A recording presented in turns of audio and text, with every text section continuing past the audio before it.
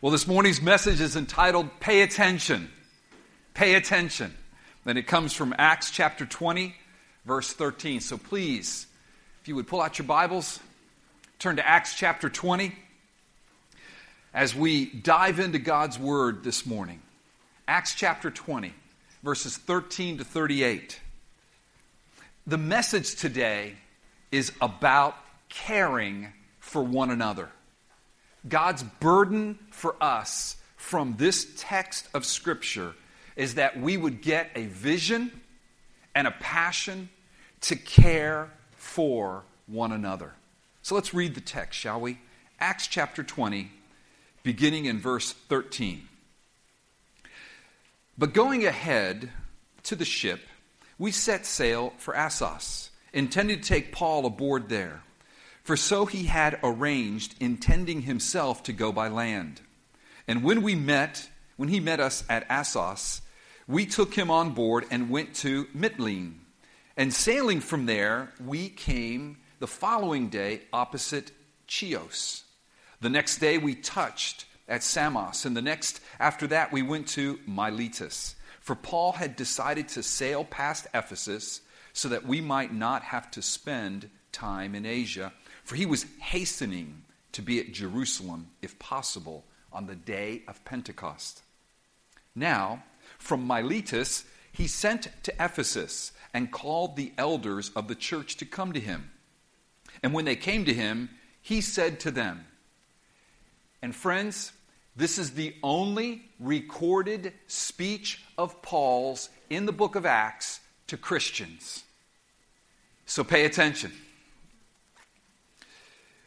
And when they came to him, he said to them, you yourselves know how I lived among you the whole time from the first day that I set foot in Asia, serving the Lord with all humility and with tears and with trials that happened to me through the plots of the Jews. How I did not shrink from declaring to you anything that was profitable and teaching you in public and from house to house, testifying both to Jews and to Greeks of repentance toward God and of faith in our Lord Jesus Christ. And now, behold, I'm going to Jerusalem, constrained by the Spirit, not knowing what will happen to me there, except that the Holy Spirit testifies to me in every city that imprisonment and afflictions await me. But I do not count my life of any value, nor as precious to myself, if only I may finish my course and the ministry that I receive from the Lord Jesus to testify to the gospel of the grace of God. And now, behold, I know that none of you among whom I have gone about proclaiming the kingdom will see my face again. Therefore, I testify to you this day that I am innocent of the blood of all, for I did not shrink from declaring to you the whole counsel of God. Pay careful attention to yourselves and to all the flock in which the Holy Spirit has made you overseers, to care for the church of God, which he obtained with his blood.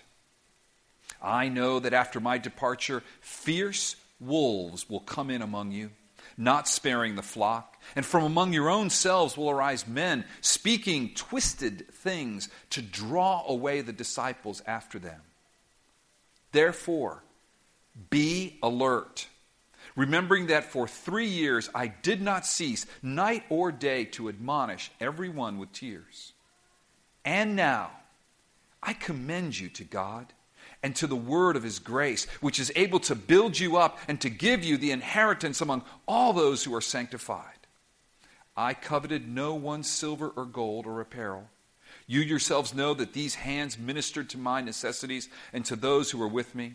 In all things I have shown you that by working hard in this way, we must help the weak. And remember the words of the Lord Jesus, how he himself said, it is more blessed to give than to receive. And when he had said these things, he knelt down and prayed with them all, and there was much weeping on the part of all. They embraced Paul and kissed him, being sorrowful, most of all, because of the word he had spoken, that they would not see his face again. And they accompanied him to the ship. Let's pray. Lord, I pray that you'd help us pay attention and that you'd help me preach your word with the grace of your powerful Holy Spirit. In Jesus' name, amen.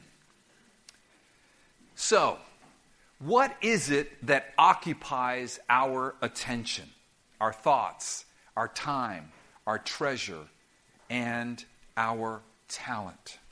Is it relationships, or maybe a particular relationship?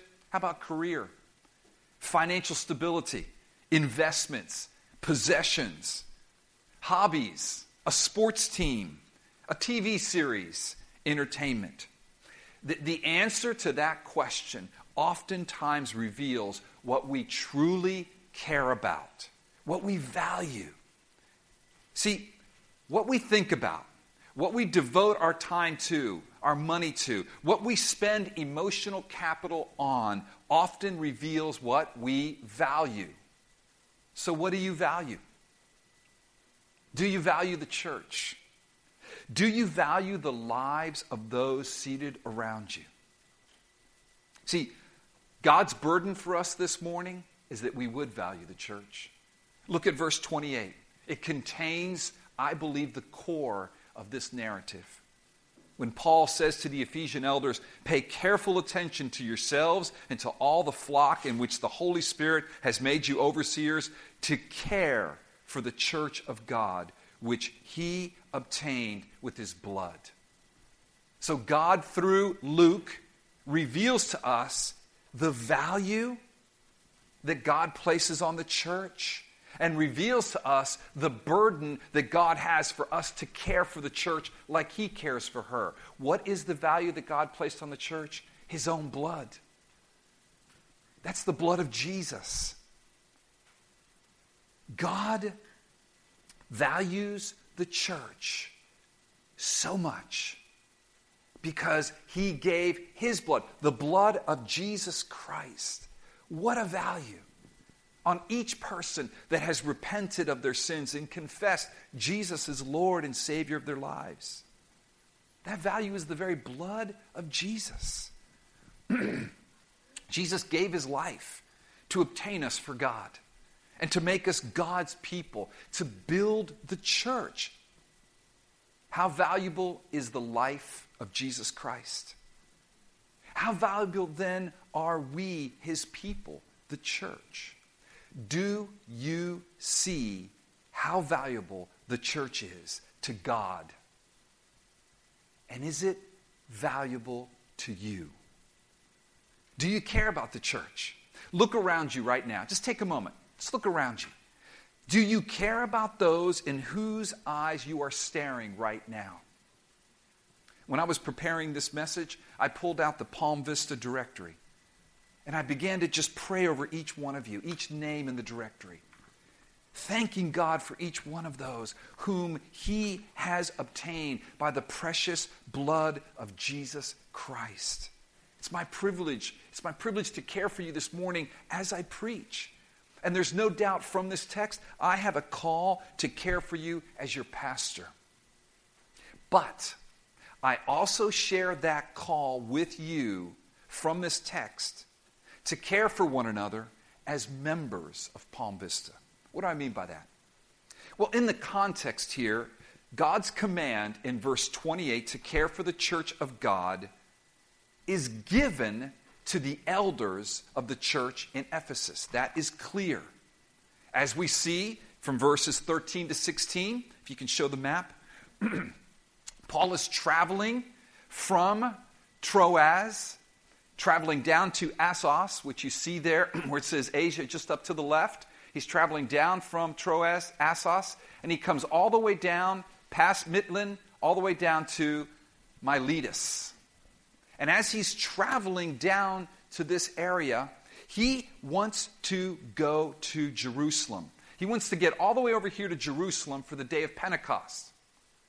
We know from previous texts that he had to spend the day of Passover in Philippi, in the upper left-hand corner in Macedonia. He wanted to be in Jerusalem for Passover, but he wasn't able to. And there's 50 days between Passover and Pentecost. So he's in those 50 days, and he wants to get to Jerusalem for Pentecost. So he decides to sail past Ephesus and call for the elders of Ephesus in Miletus. Why did he sail past Ephesus? Because Ephesus is a very busy port. As you can see here, he would have to sail inland to that deep water port in Ephesus. There's a lot of traffic.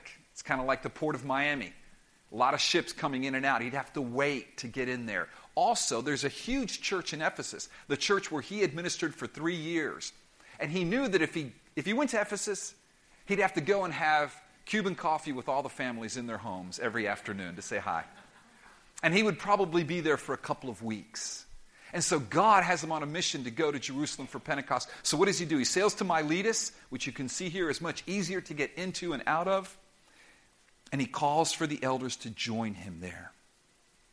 The elders walk the 30 miles south, approximately from Ephesus to Miletus.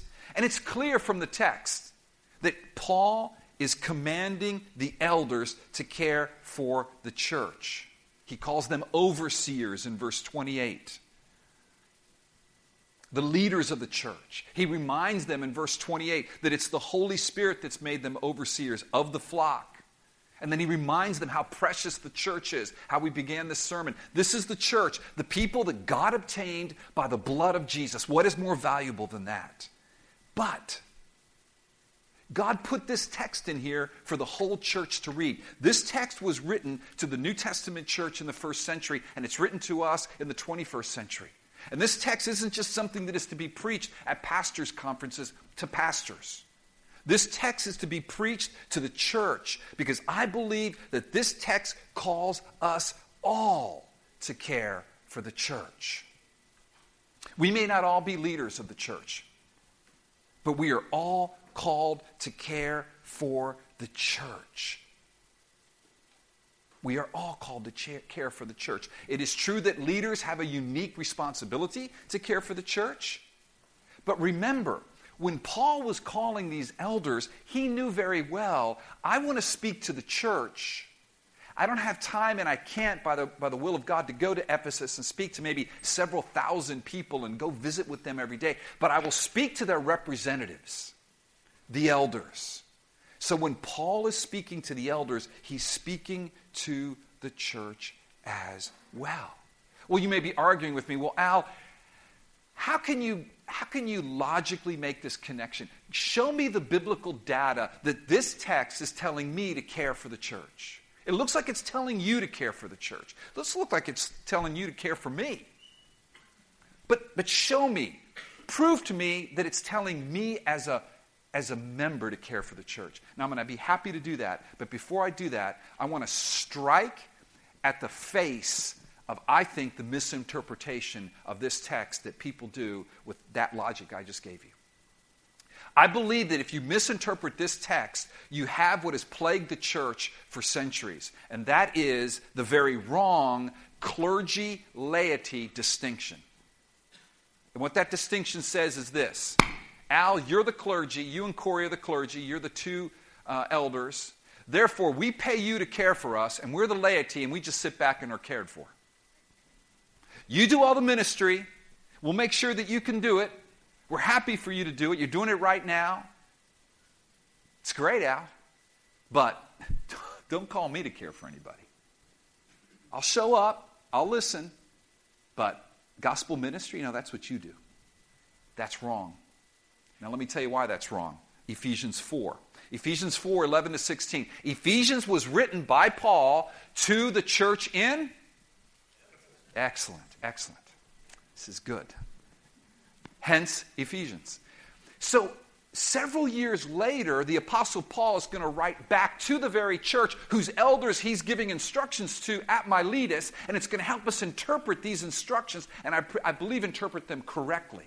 And it's going to crush, smash, obliterate, destroy, blow up I'm a violent kind of guy, aren't I? This lie of clergy laity. Pino, you do all the ministry. Make sure you do it really well. Give me a great children's ministry, a great youth ministry. Give me a great this. I want you to preach great messages. I'm going to critique you all the time on this, but I'm not going to really do anything. I'm just going to sit here and receive it like a consumer. Like, take that and just boot it out of here. Through this passage. Here we go. Ephesians 4:11. And he gave the apostles, the prophets, the evangelists, the shepherds. By the way, that word there is poimen, which is one of the words for leaders. Another word is episkopos, overseer, that we see in verse 28 of Acts 20. And teachers. Shepherd, teacher. Why has God given them to the church? For them to do all the ministry and people just sit back and do nothing, right? No. To equip the saints for the work of ministry.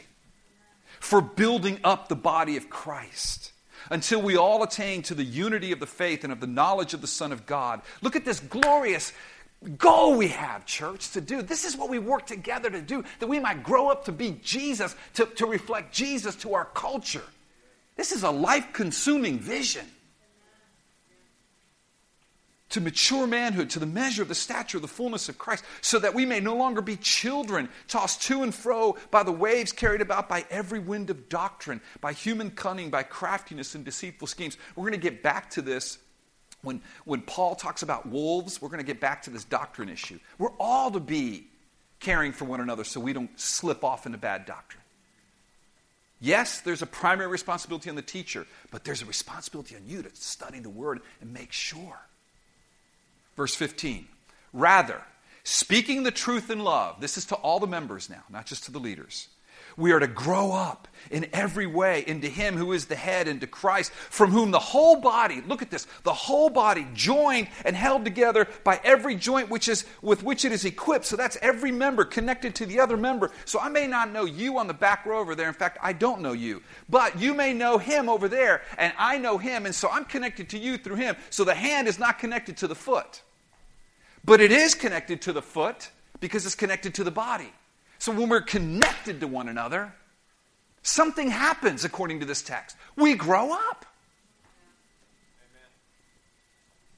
From whom the whole body, joined and held together by every joint with which is equipped, and now look at this, when each part is working properly. Now, if the pastor's not working properly, yeah, we're in big trouble. There are days we might be in a little trouble here, because, But if everybody's working properly, that means everybody's got a job. It makes the body grow so that it builds itself up in love. Friends, God gives us the joyful task of caring for the church by speaking the truth of the gospel to one another, so that we all grow up in the Lord, so that the church is built up. This ministry cannot be done exclusively by one or two or three men. It doesn't make any logical sense. It's about 250 of us, give or take, including children. There is no way that two men can care for 250 people. That's not going to happen. This type of thinking, as I mentioned, is this old clergy laity distinction. It's not biblical. Acts 20:28 calls us out. Ephesians 4:11-16 calls us out. Listen, God calls us out, but He does it graciously because He's merciful. I mean, God speaks to Corey and me, and I'm going to go in the first person here. If God were to be speaking, He would say, Al, Corey, you have a primary responsibility to care for this church. It is the church I purchased with my blood. And the way you're going to do it, Al and Corey, is that you're going to teach and train and mobilize each member for gospel ministry so that they can lay hands on the sick, so that they can preach the gospel, so they can believe in faith, so that they can counsel over the phone, so they can encourage one another, so that they can build each other up with truth. So mobilize them. Teach them. Have faith.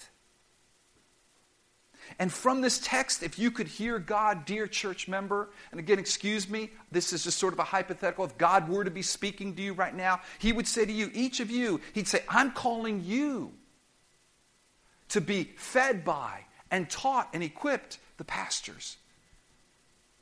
And then I'm calling you to take what you've been fed and give it to others and care for one another. I'm calling you to care for the church that I bought with my blood.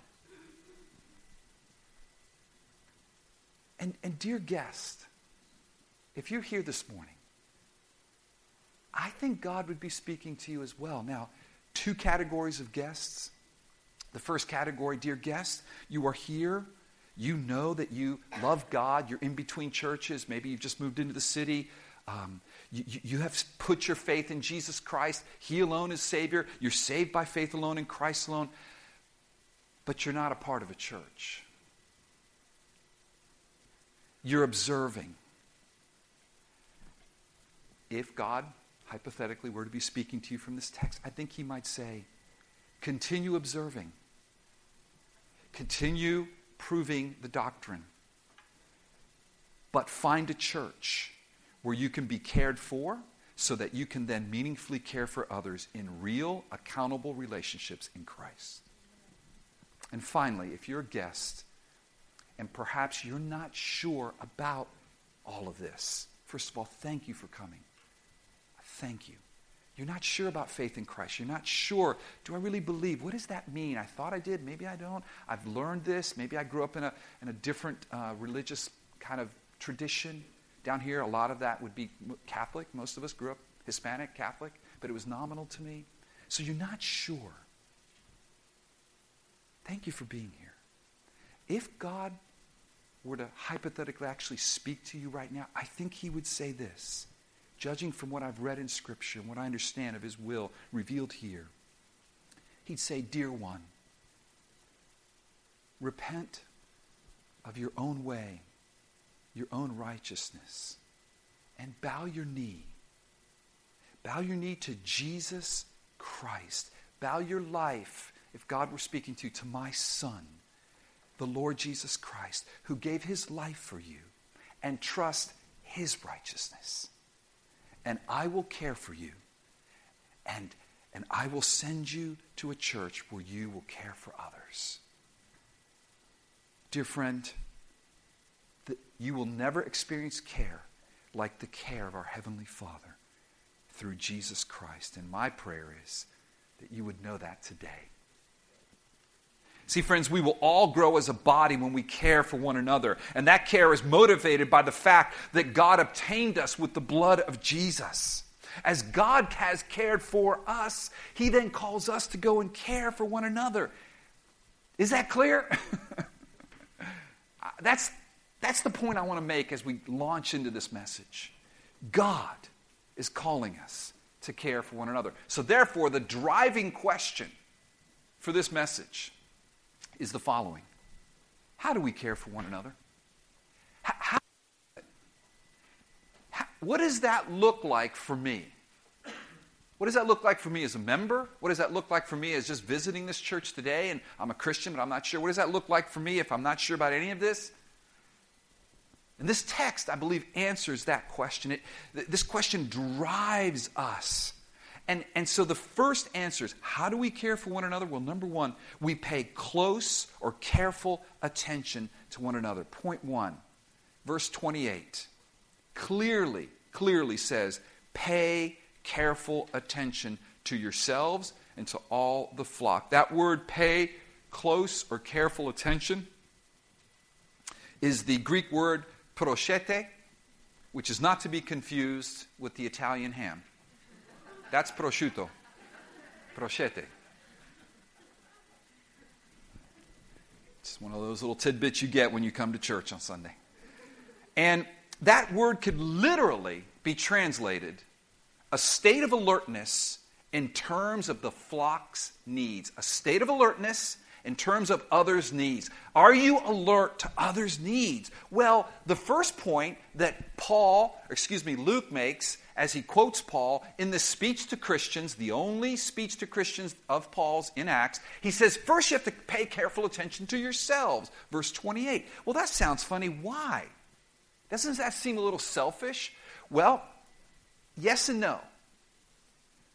We recently had a tragedy with an aircraft crashing in San Francisco, which reminds me of all those briefings that you get on the airplane that no one pays attention to, which I'm sure everybody now is going to pay attention to on every flight about where are the exit rows and everything. What do they tell you to do if you're with a child? What do they tell you to do when those masks drop down? Right. Well, the first thing is to begin to pray, right? Because no one, that's not good. That mask is here. But what's the first thing you're supposed to do? Put it on yourself. Because if you've stopped breathing, you're not going to be able to help your child. Same idea. It's not selfish. It's actually serving well. Because, listen, we first have to care for our own souls before we can care for other souls. It's clear. If you read this text, just skip through the text here with me. Paul is saying that. Paul is saying, I pay close attention to myself so that I then can care for you. Look at verses 18 and 19, please. When he starts the speech, verses 18 and 19. And when they came to him, he said, you yourselves know how I lived among you the whole time, from the first day that I set foot in Asia, serving the Lord with all humility, with tears, with trials that happened to me through the plots of the Jews. So what is Paul saying? I lived my life before you Ephesians in a way that you could see it and see my example. Paul paid careful attention to how he lived his life. Do you? Verse 24, Paul goes on to say, but I do not account my life of any value, nor as precious to myself, if only I may finish my course in the ministry that I received from the Lord Jesus to testify to the gospel of the grace of God. Paul paid close attention to his motives, living for Christ and not himself. Do you? Verses 33 to 35, I coveted no one's silver or gold or apparel. You yourselves know that these hands ministered to my necessities and to those who were with me. In all things I have shown you that by working hard in this way, we must help the weak and remember the words of the Lord Jesus, how he himself said, it is more blessed to give than to receive. Paul worked hard with a heart to give and not receive. Paul paid attention to his heart, that it would not grow greedy so that he begins to use people to get things rather than to use things to help people. Do you? See, in order to care for others, we must pay careful attention to our lives so that we are an open book amongst one another, brothers and sisters. We're open for others to observe our hard work and our pure motives. You often don't realize, friend, how not paying careful attention to your life has consequences for the church. It can often keep you from caring about and for those whom Christ has obtained with his blood. Listen, your practice may be private, but its effect is very public if you're in community with other people in the church. Your sin may not be public, but its effects most certainly are. If you're entangled in a besetting sin, though secret, it affects the church. A prime example would be pornography. If you're engaged in the sin of pornography, it either makes you so selfish that you fail to pay careful attention to your spouse, children, or friends, or coworkers, or neighbors, or whomever is in your world. You don't really care to serve anyone other than your own lusts. Or you are so consumed with guilt and shame that it takes you out of the game. You're paralyzed. You're on the sidelines. You're not able to care for others. Another example of a sin that would keep us from caring for others, if we don't care for our own souls, would be anger, unforgiveness, bitterness. These things, if we don't care for our own souls in these areas, if we don't apply the gospel to our own souls in these areas, oh friends, they hinder us, they separate us from others, they make us bitter, judgmental people who instead of caring for others, we criticize others. And they sit in the caustic acid of our bitter unforgiveness. What's the remedy? The remedy is found in the very thing that obtained us and made us God's people and united us, the blood of Jesus. It sets the captives free. It sets you free. It sets me free so that we might care for others as God has cared for us. So, how do we care for one another? We pay careful attention to ourselves, and then secondly, we pay careful attention to one another. Sherlock Holmes once famously said, "We often see, but we don't observe." When we were first married, I simply did not observe. I did not pay careful attention to color or decor in our home. Something that was so important for my wife. She loves color. She loves decor. Those are just really important things for her. Well, back in 1991, we were moving from Dallas, Texas to Orlando, Florida, for me to attend Reformed Theological Seminary. And so in preparation for the move, my very organized wife, who could run a small country, began packing weeks before we moved. We had 2 little girls at the time, 5 and 3, and she was pregnant with our 3rd daughter. So she's about to give birth. She's organizing the packing of her home, and she's doing it weeks ahead of time. So about 2 weeks before the move, Desi decided to pack up the bathroom decor. You know, men, how your wives spend hours thinking about the shower curtain, its color, its patterns, its schemes to match with the rug and to match with the dispensers for the soap, you know. Okay, so she had done a beautiful one in emerald green. Everything was emerald green. So it's something you'd probably notice, right? Yeah. So 2 weeks before we move, she packs them up. She replaces the shower curtain with a very nondescript, inexpensive white curtain. So the day before the move, 2 weeks later, shaving, looking in the mirror, and all of a sudden I go, "Hey, Des, did you change something here in the bathroom?" Now, mind you, I'd showered every day. I'd used the bathroom every day. Now, guys, I know that I'm not alone in this total lack of paying careful attention to details that are important to my wife. Some of you have had the sad experience of informing your wife that her new haircut is so nice, only to be told that she got it cut a week ago. Well, over the years, I have learned to pay careful attention to color and decor because, though they're not important to me, just sort of basically, that's not important to me, but they are important to the woman I love. I value her. So, last Friday night, I came home a little bit late. I was on the phone. I was having to move the garbage cans in. We were having guests over, so I was kind of flying in through the back area, put the garbage cans in, came in through our screened-in porch area. But I've learned I'm on the alert to look if there's anything she's added in decor. Because my wife loves to beautify any room she's in. She's beautifying our offices right now. She and Vanessa are kind of repainting this one little conference room and is making it beautiful, which I will probably not observe initially, but I'll make myself observe.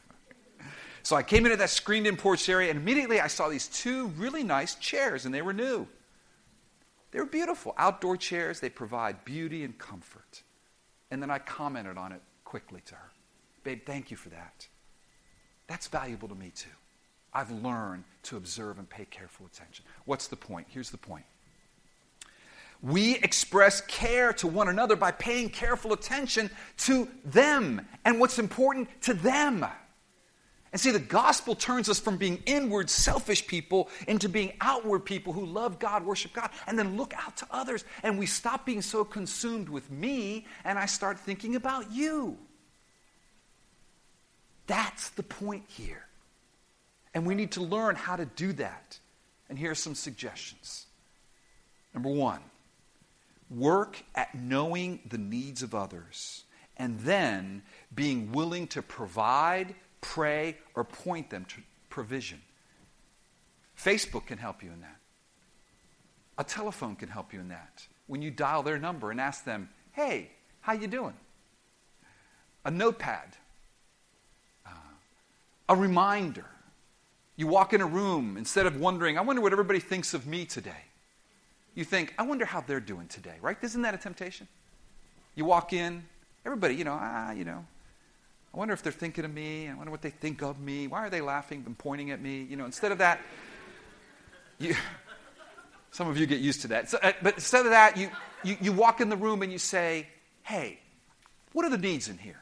Hey, how's everybody doing? Hey, they look a little sad over there. Hey, I wonder why they're not talking. Hey, they're limping over there. Hey, they have a cast on their foot. I wonder if they had an accident, So you walk over and you get in their lives and you ask them. You ask them. Now, the world keeps everything very tight-lipped. We don't often know the deep needs and problems people are experiencing. We don't share our insecurities with one another. We don't share about our finances. Here's the deal. Are you alert to any indicators that others might be struggling? Can I suggest something? That as you do this, practice this. Why don't you learn how to express where you're struggling up front? And even let people help you, which would then release them to think, oh, I don't have to be perfect to be in this church. I can have some needs. And by example, as you're vulnerable and share your needs, they'll start sharing theirs. And we create this culture where we're not all a bunch of fringe people on the edge, wondering how everybody's doing, wondering if someone's judging me, wondering. But we're now involved. We're core people, where we're in each other's lives. It takes vulnerability. I grant you that. It's going to take courage. When someone says, how are you doing today? Rather than say, oh, fine. And your life's just falling apart. Now, there's balance to this. I got it. There's an appropriate time to share things. I got that. But let's just take a risk, shall we? Listen, we don't often practice this perfectly at Palm Vista. But Christianity offers a compelling vision of a loving community to the world. A world in desperate need of it. And if you're here and you're not part of a church, or perhaps you're not a believer, I just encourage you to hang around and observe. Hang around and observe. Two things come to mind. Recently we had two needs in the church, and they were met. And it was so exciting for me to see, and I'd love for you to hear more about that. You can talk to me privately. But we're a community that helps one another. We're a community that lifts up our head and looks at one another. By the way, if you were to come into our community, you would notice something, that we have a lot of young couples and we have a lot of pregnant women in the church. What a time of trial that must be. Listen carefully. For the pregnant woman and the family, and for the woman that wants to be pregnant but can't. Now there's one that's obvious. Hey, she's pregnant. Hey, they've already got 2 kids. I wonder if they need some meals. Who's their community group leader? Let me call and find out. Hey, can I serve some meals? But what's not so obvious sometimes is the woman that wants to be pregnant and is silent.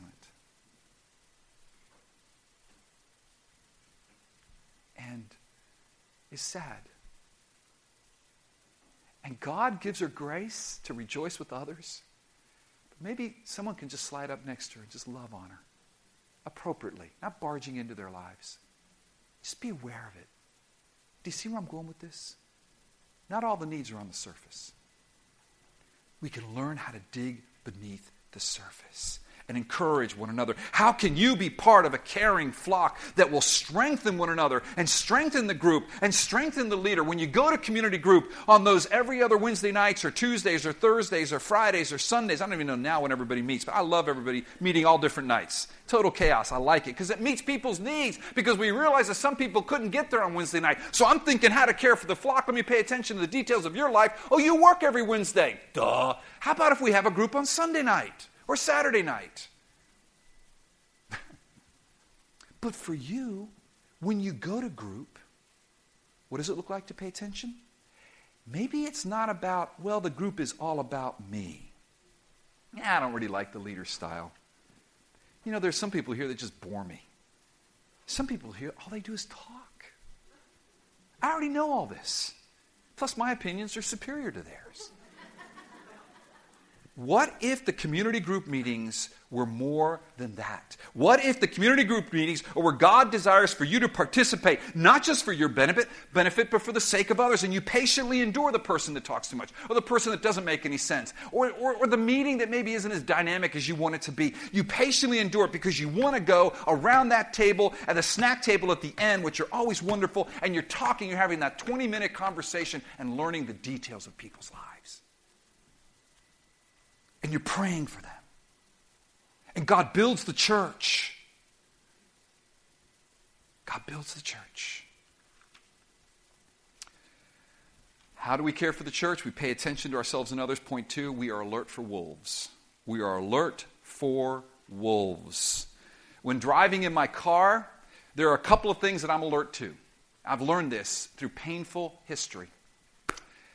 The engine oil light and the temperature gauge. If I'm not alert to those two bad boys, I'm probably going to blow my engine. Because if that engine oil light comes on and that temperature gauge starts rising and I continue to drive the car, I'm going to blow my engine. Here, what Paul is saying is be alert to the wolves, the danger signs, the people that come in to blow the engine, to destroy the church. Look at verse 29. I know that after my departure, fierce wolves will come in among you, not sparing the flock. And from among your own selves will arise men speaking twisted things to draw away the disciples after them. Verse 31, circle this. Therefore, be alert. We must be alert to the temperature gauges. In the Bible, in the first century culture of where the Bible was written, there were many shepherds. And they knew that their sheep were most vulnerable to wolves. And wolves represent any beast that feeds on sheep, okay? But wolves are a great poster child for evil beasts that feed on sheep. They deserve the reputation they get. So the shepherd knows, I've got to protect these sheep from the wolves. Well, God has chosen to use this metaphor to describe us in the church. Jesus himself said, I am the good shepherd. Here in this text in verse 28, we're called the flock. The Greek word for flock there is poimnia. And the Greek word for shepherd that I read in Ephesians 4:11 is poimen. A poimen, a shepherd, takes care of the flock, poimnia. So one of the pictures of a leader is of a shepherd protecting his flock from ravenous wolves, and that's exactly what we have here. Friends, these wolves come from without and they come from within. Paul himself said, and from among your own selves, verse 30, will arise men speaking twisted things to draw away the disciples. We have enemies. We have enemies that are from without, the world and its system, Satan, evil, wrong doctrine, and we have enemies from within. Even in our own hearts at times, friends, we who are Christians have the flesh that can war against others. And so God says, guard the flock. Be alert to the wolves. How do we pay attention to the gauges? We keep alert through the ministry of the Word of God. Primarily, we're keeping alert through the preaching of this Word publicly, the preaching of this Word privately, and everything in between. From Bible studies at the Beisner's house, to women's studies, to women's meetings, to the youth, and to the one-to-one reading of the Word that the youth are doing.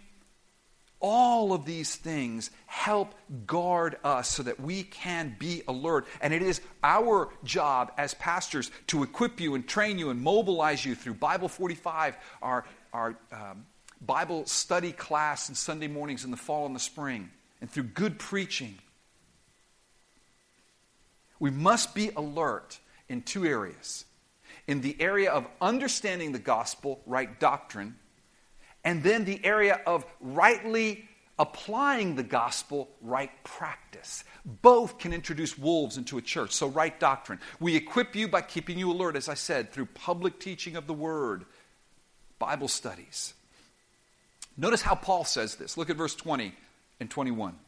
Paul saying, how I did not shrink from declaring to you anything that was profitable and teaching you in public from house to house, testifying both to Jews and to Greeks of repentance toward God and of faith in our Lord Jesus Christ. Verse 27, for I did not shrink from declaring to you the whole counsel of God. Here's the question, dear Christian friend. Do you have the discernment to spot a wolf?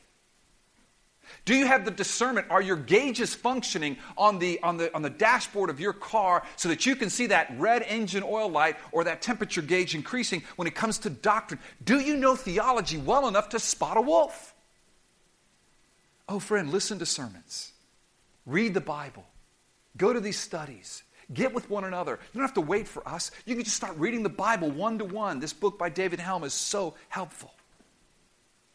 Think about how you can learn to address the questions people have about Christianity, culture, faith, discernment. We all have the responsibility to grow doctrinally, that we might care for one another, to be able to discern the wolves theologically and culturally that come to ravish the church.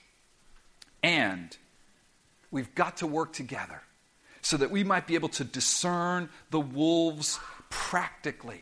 The wolves that come within our practice, our lives, how we think, how we speak, and what we do that come to destroy the church. Because wolves do come in doctrinally, but they come in through our practice.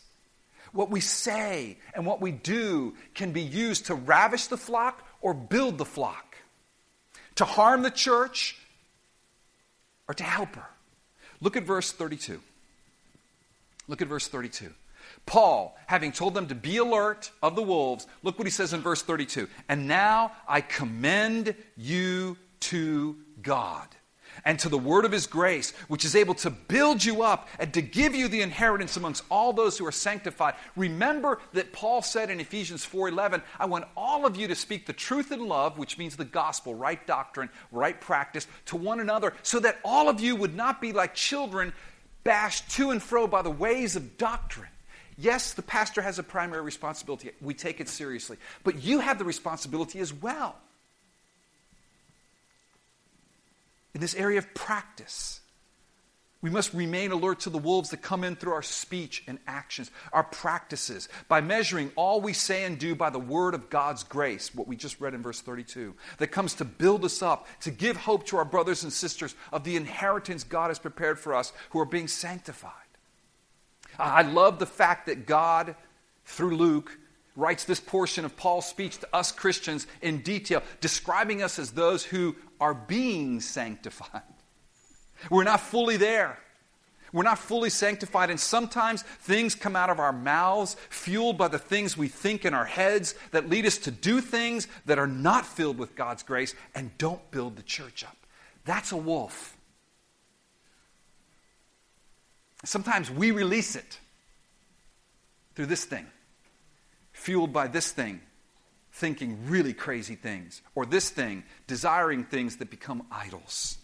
We must be alert, friends, to those things in ourselves and others, and then call each other out in love.